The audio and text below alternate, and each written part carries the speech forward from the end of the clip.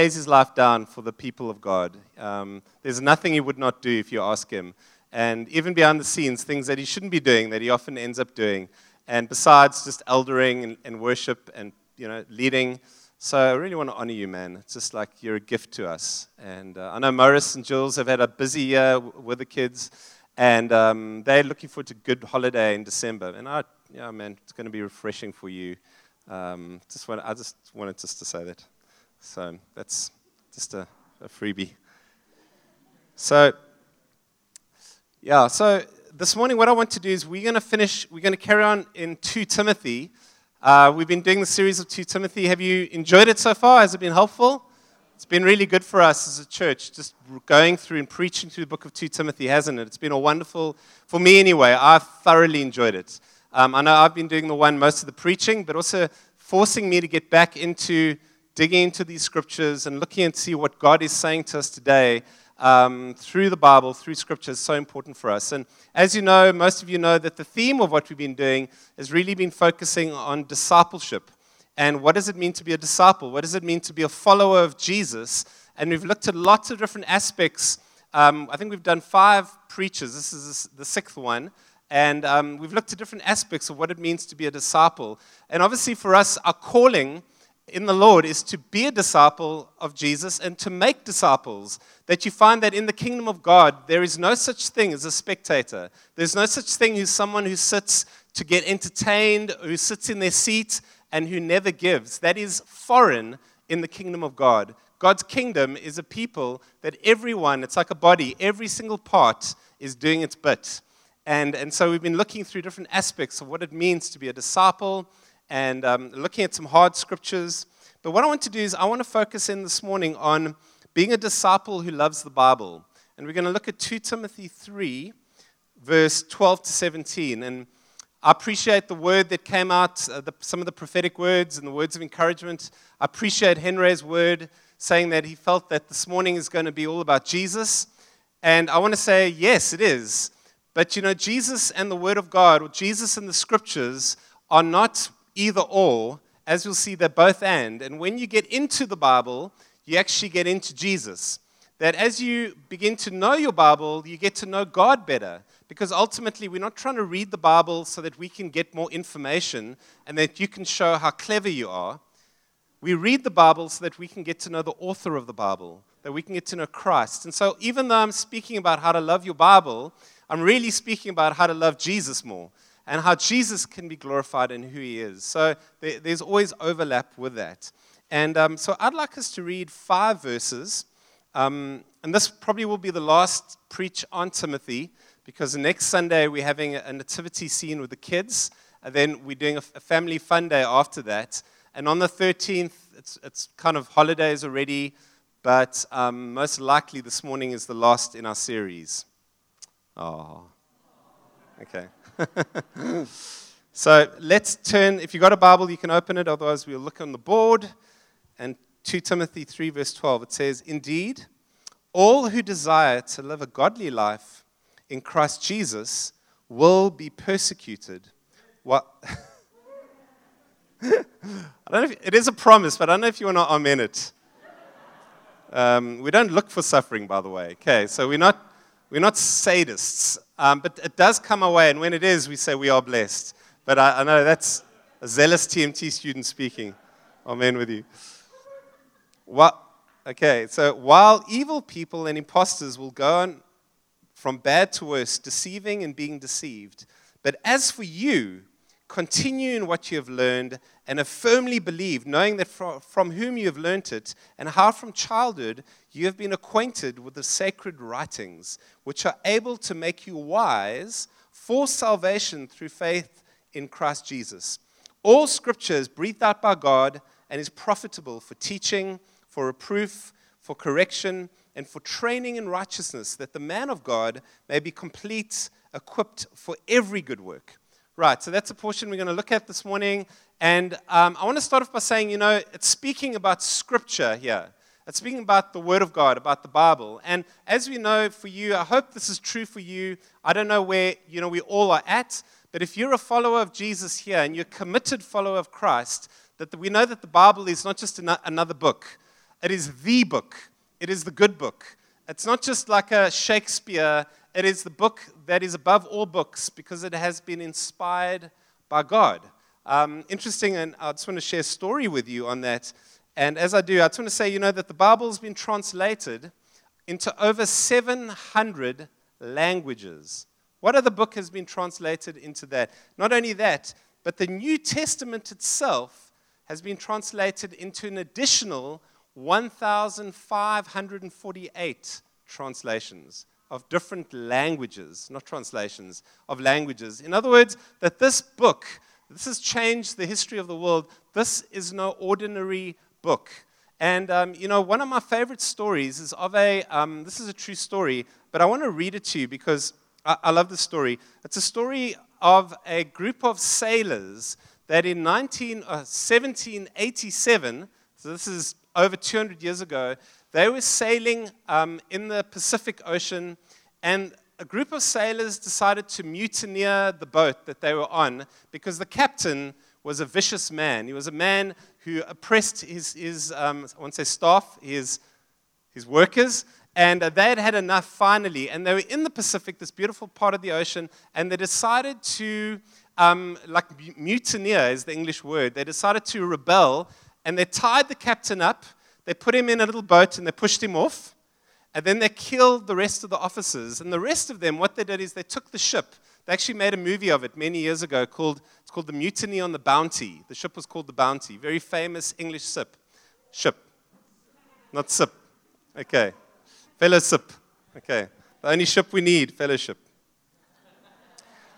And 2 fellows, yeah. And so this ship, they mutineered the ship, and they sailed it into Tahiti.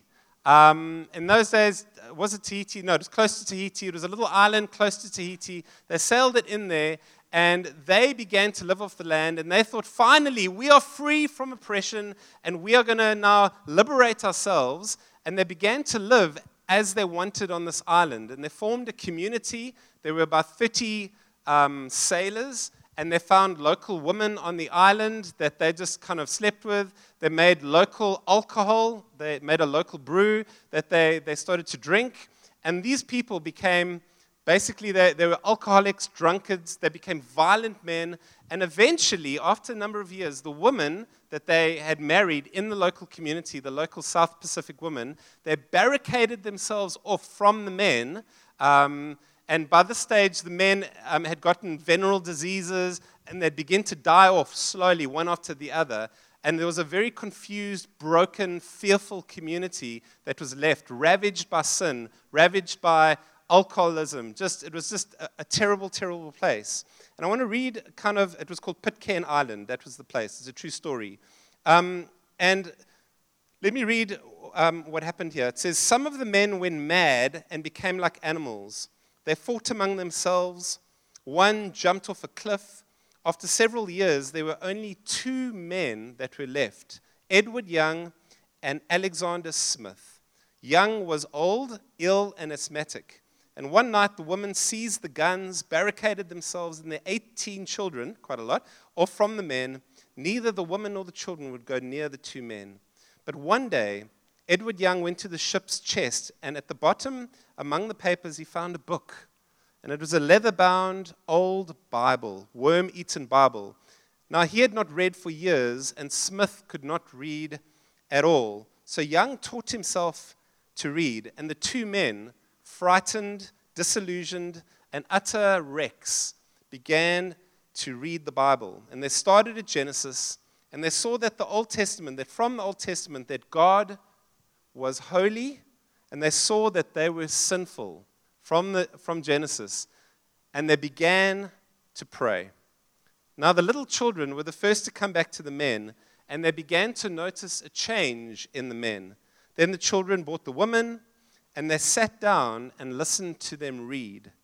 During this time, Edward Young died, and then Smith came to the New Testament. And as he read the New Testament, something important happened to him as he read the story of Jesus in the Bible. He says this is from his journals. I had been working like a mole for years, he said, and suddenly it was as if the doors flew wide open and I saw the lights and I met God in Jesus Christ. And the burden of my sin rolled away and I found new life in Christ. So he read and he came to this place where he had an utter conversion, gets radically saved. He recognizes that he's a sinner and he sees the Savior as he's reading through the pages of the New Testament. Let's carry on. 18 years after the mutiny, this is now 8 years after this took place, a ship from Boston came across this little island called Pitcairn, and the captain went ashore, and he found a community of people there, same group. But he found a people who were godly. They had a love and a peace about them that he had never seen before. And when the captain got back to the United States, he reported that in all his travels, he had never met a group of people that were so gracious and so loving. They had been changed by the message of the Bible. And they had been changed by the God of the Bible.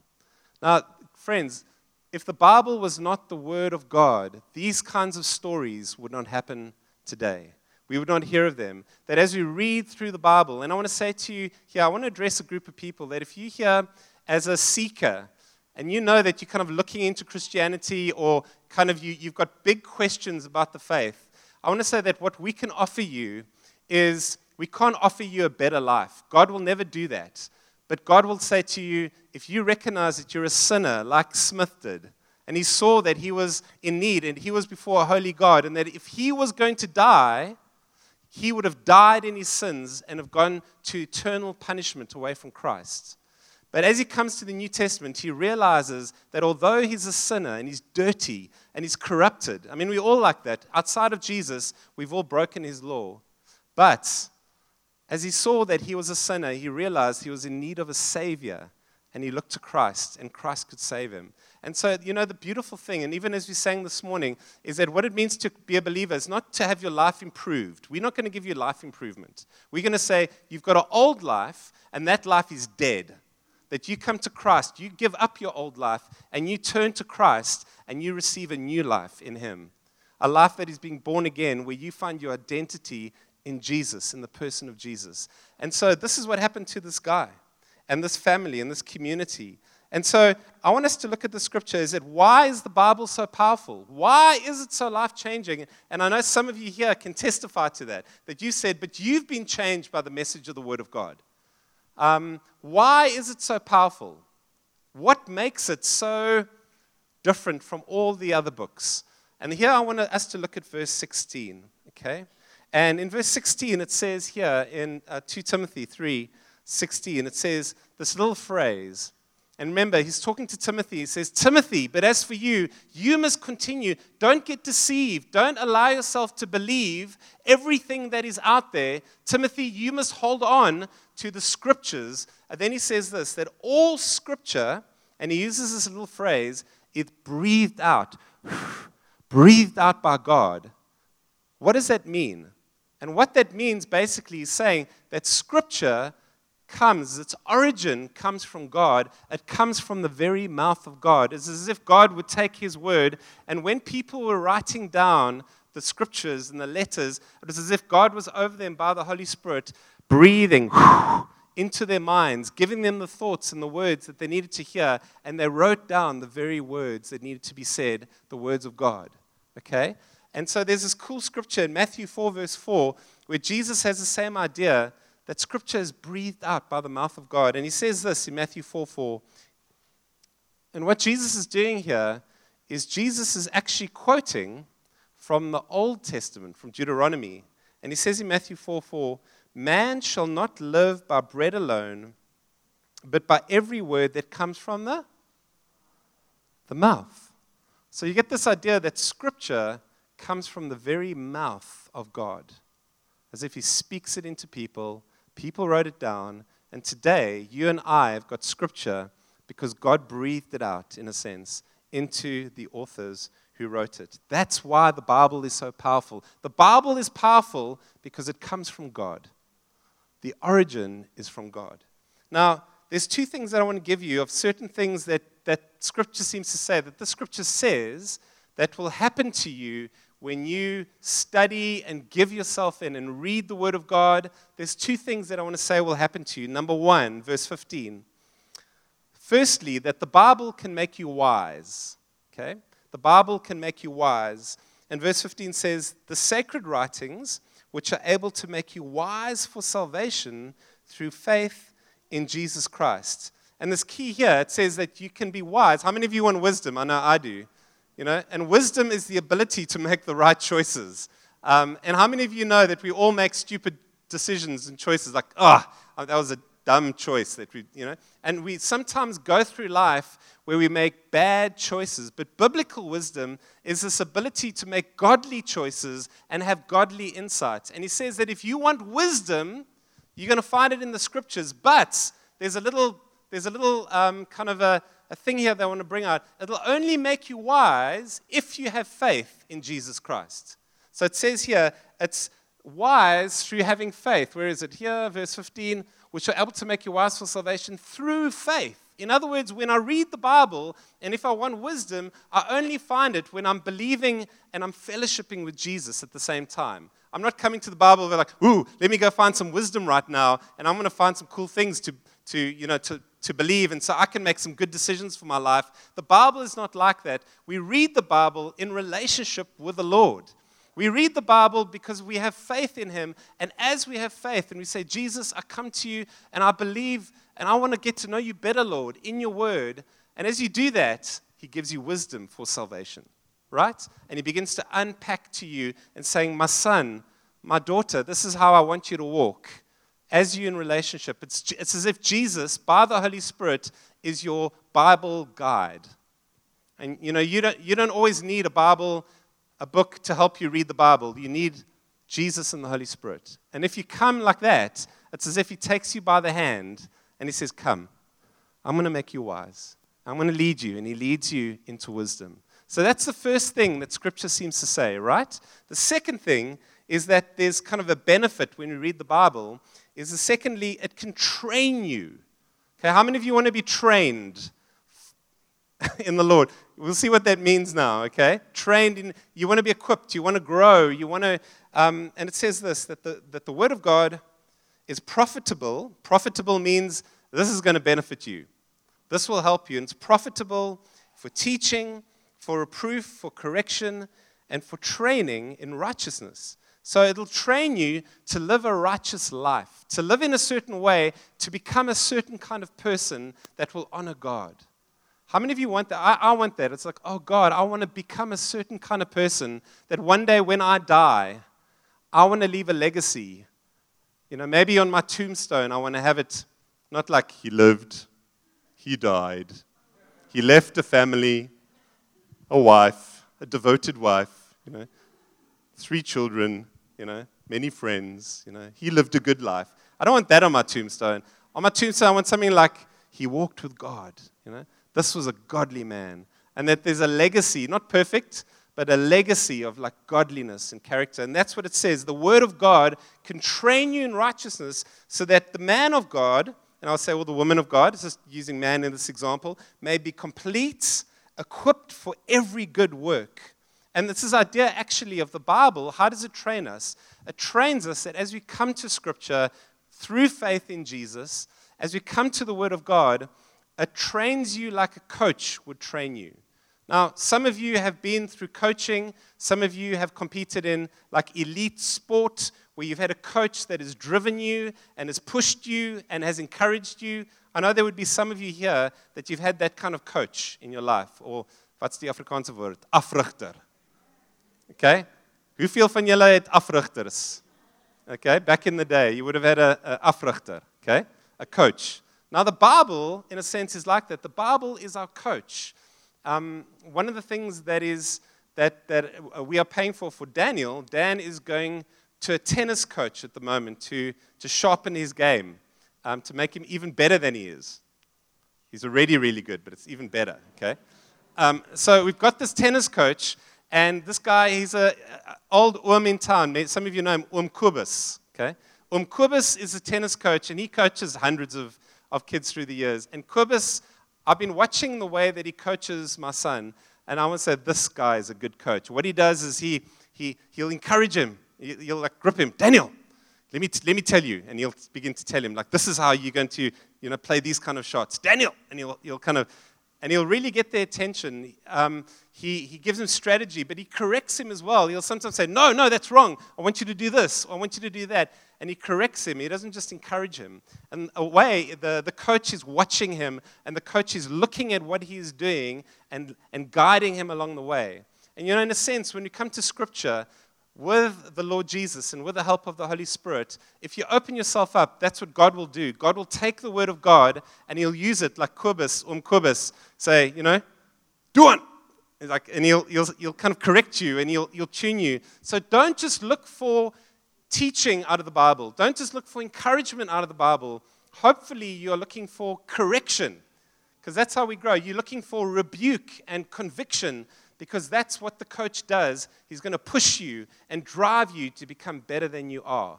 And I think sometimes we have to be careful that when we come to Scripture, we can come to Scripture with almost a thing of like, well, I'm going to read the Bible and I'm going to, like, almost I'm sitting above the Scriptures and I'm looking down on it. But almost when we come to the Bible, we have to let the Bible read us.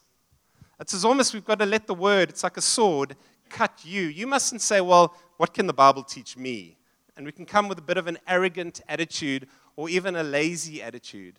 When you believe that the Bible is going to train you, that means the Word will train you. Do you see? It's like that the Spirit will take those things and He'll use it to train you, shape your thinking, to say, that's wrong. You've been thinking like this.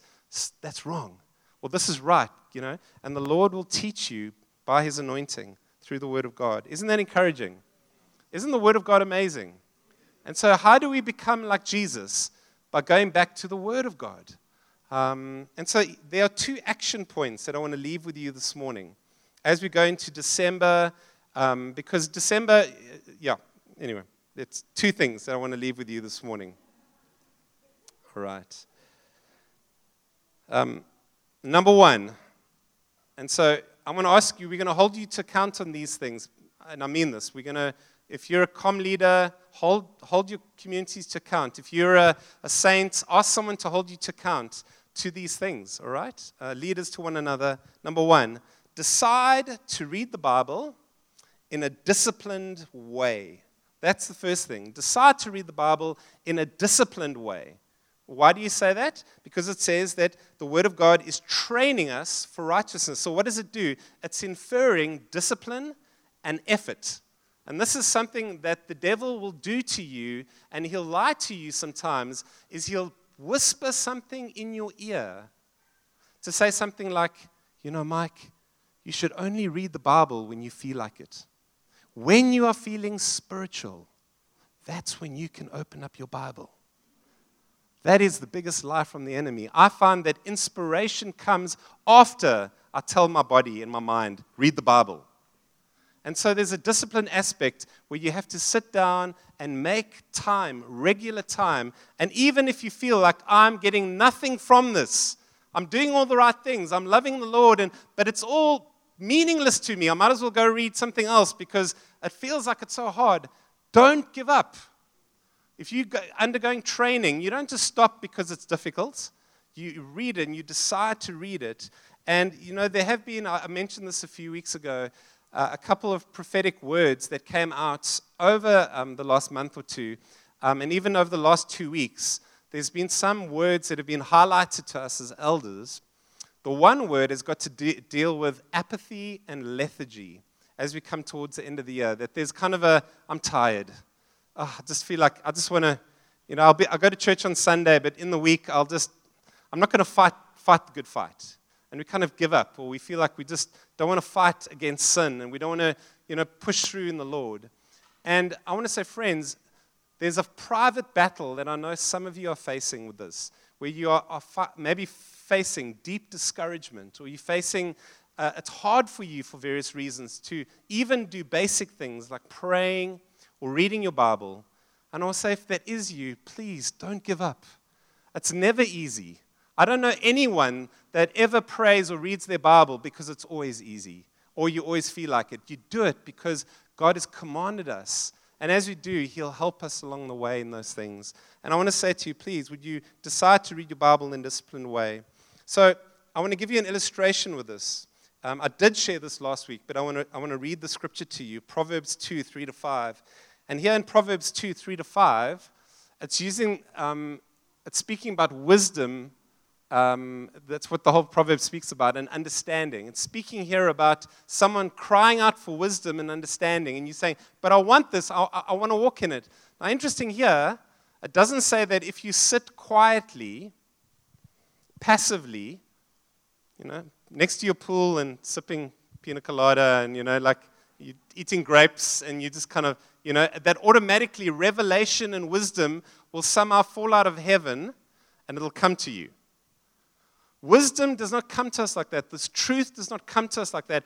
We are not those that, sometimes it does, okay, by the grace of God, it does actually. It does just fall out of the sky. But often it comes out of the ground as you are like a treasure hunter that's digging for treasure, and at some point, you strike gold. And look what it says here. It says, if you call out for insight and you raise your voice for understanding, if you seek it and you search for it as for hidden treasure. And in some ways, although the Bible doesn't carry hidden truth, I'm not saying that, but sometimes it might feel like it's hidden to you. And I would say, just keep searching and seeking and digging and knocking, and you will, and the Lord will be faithful to lead you and to put you in a discipline to love His Word and to reveal Himself to you in the course of the Word. Amen? So that's the first action point. Decide to read it in a disciplined way. How do I do it in my own life? When I want to meet with Jesus and pray, I would generally have a morning time for me. Every morning, I get up early and I would spend time praying and reading my Bible.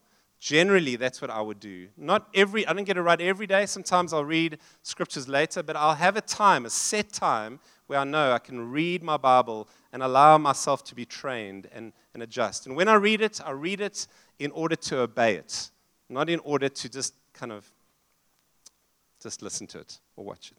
That's the first thing. Secondly, and I want to end here, decide to read the Bible together. And I want to ask you to ask one another, to say things like this: what are you reading at the moment? What are you reading in the Bible at the moment? Are you reading Scripture? And I want to ask you to hold one another to account, to read it together. In the early church, they never had Bibles. So if you went to church let's say you lived in Rome and you're like a Roman Christian, Adelphos, you say to your brother, or, Theos, Hagios, you use all those Greek words, and you come together, and there they came to sing to the Lord and fellowship. They didn't come with Bibles like we do. They didn't have the Word of God. The Word of God was given to a few, and so they had to read the Bible publicly, and then they had to discuss the Word of God. But they didn't have their own Bibles. If they wanted the Word of God, they actually had to come together to read the Word of God. And so I want to say, let's keep that. Read it together. Ask one another, what are you reading in the Bible at the moment? What are you learning? What is God saying to you? And those things can spur us on to one another. The worst thing is when you're going, what have I been reading in the Bible? I can't remember for the last. And then you're like, okay, I better get my act together because someone's going to ask me. That's not a bad thing to do. All right. So I'm going to close there this morning, and I'd love to pray for you. Remember, the aim of this is not to entertain you. I'm not here to do that. I'm here to help equip you and to give you Christ, for us to grow in Him and love Him. And as we come into the holidays, would you be someone that doesn't put down your sword? Use these things in the Word of God. It's given to you, friends, in the Word to stand and to grow in Him. So let's pray together. Come. Thank you, Lord. Praise you, Lord God. Oh, Lord, we thank you for this morning. Oh, Lord, we want to just say we love you, Lord. Thank you for the Word of God. Thank you for the Holy Scriptures that are able to make us wise for salvation through faith in Jesus Christ. We thank you, Lord, that you haven't given us the Bible as a rule book. You've given us the Bible, in a sense, as a love letter. And that as we read it while we love you, Lord, we read it in relationship with you. you're able to come and to guide us and lead us. Lord, we're not reading it just because it's duty. We read it because it's our delight. And because we know that as we read in the pages of the Bible, we meet the Savior there. We meet Christ. We meet the Father. We meet the Spirit. Come, Lord, this morning. And I want to pray for two groups of people this morning. The first group I want to pray for is that earlier I shared that story with you about these two men that started reading the Bible and how the one man ended up, they realized that they were sinners and they realized that they were dirty and they needed to be forgiven. And as they read the New Testament, they saw that there was a promise that God gave that they could have their sins forgiven in Jesus. And if you are here today and you know that you are there this morning, that you need to have your sins forgiven, and you have not yet surrendered your life over to Jesus Christ, and you have not yet, in a sense, made that decision to leave your old life behind and to turn to the new life in Jesus. If you are holding on to your old life and you haven't turned towards Him fully, this morning the Lord wants to remind you, saying He's given you a new life if you turn to Him, in Him. And is there anyone this morning that you want to repent of your sins and you want to come and give your life over to Jesus Christ? If that is you, I want to give an opportunity. Please, would you just raise your hand? If you have never done that or you've backslidden and you want to come back to Christ, is there anyone this morning that you want to respond to Jesus? Anyone this morning? Just quickly slip up your hand if that is you. I'm not going to try and manipulate you. You're doing it because you're doing it to God.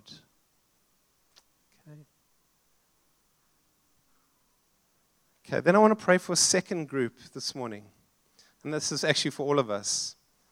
And where we want to ask the Lord to give us a fresh love for His Word. And to ask Him to empower us to obey His Word, even when it's really difficult. And friends, it's often difficult. But could we afresh just ask the Lord, Lord, come and give us a fresh love for the Scriptures, for the author of the Word and for the Word of God, the gift of the Word of God. And just where you are, could you just even open up your hands and say, Lord, come and stir up in me. Forgive me, Lord, where maybe I've become undisciplined. And I haven't actually allowed myself to be coached by the Lord. And I've slacked off. Lord, this morning, I want to ask you, help me. Give me a fresh ability to dig like a treasure hunter for the treasures of your word. Come, Holy Spirit, we welcome you. We ask you for this, Lord. We know that we can't do this in our own strength. Would you come and give us the ability and the grace and the strength? Lord, we want to be a community of people that when the world looks at us, almost like that man that when he came to the island and he said, but look, I've never seen a people that are so godly before, so gracious, that when people look at us, Lord, and when unbelievers come into our midst, when they come into our homes, when they spend time with us, that they would say, but you're so different. There must be something different about you. What is it about you? There's something of the love of God. And Lord, would you come and stir that in us to be those kind of people in Jesus' name. Amen. So may you have a wonderful day further. We're going to end it there. If you need prayer for anything at all, please come to speak to me or one of the elders. I'm sure we'll be up front here. Pray for anything. We'd love to pray for you. If you also maybe didn't respond, please speak to me or one of us so we can pray for you. So remember, there's going to be kids' church play happening, I think, at 11. There's a nativity play for the parents. It's the practice. And then remember, next week, Sunday, come along. It's going to be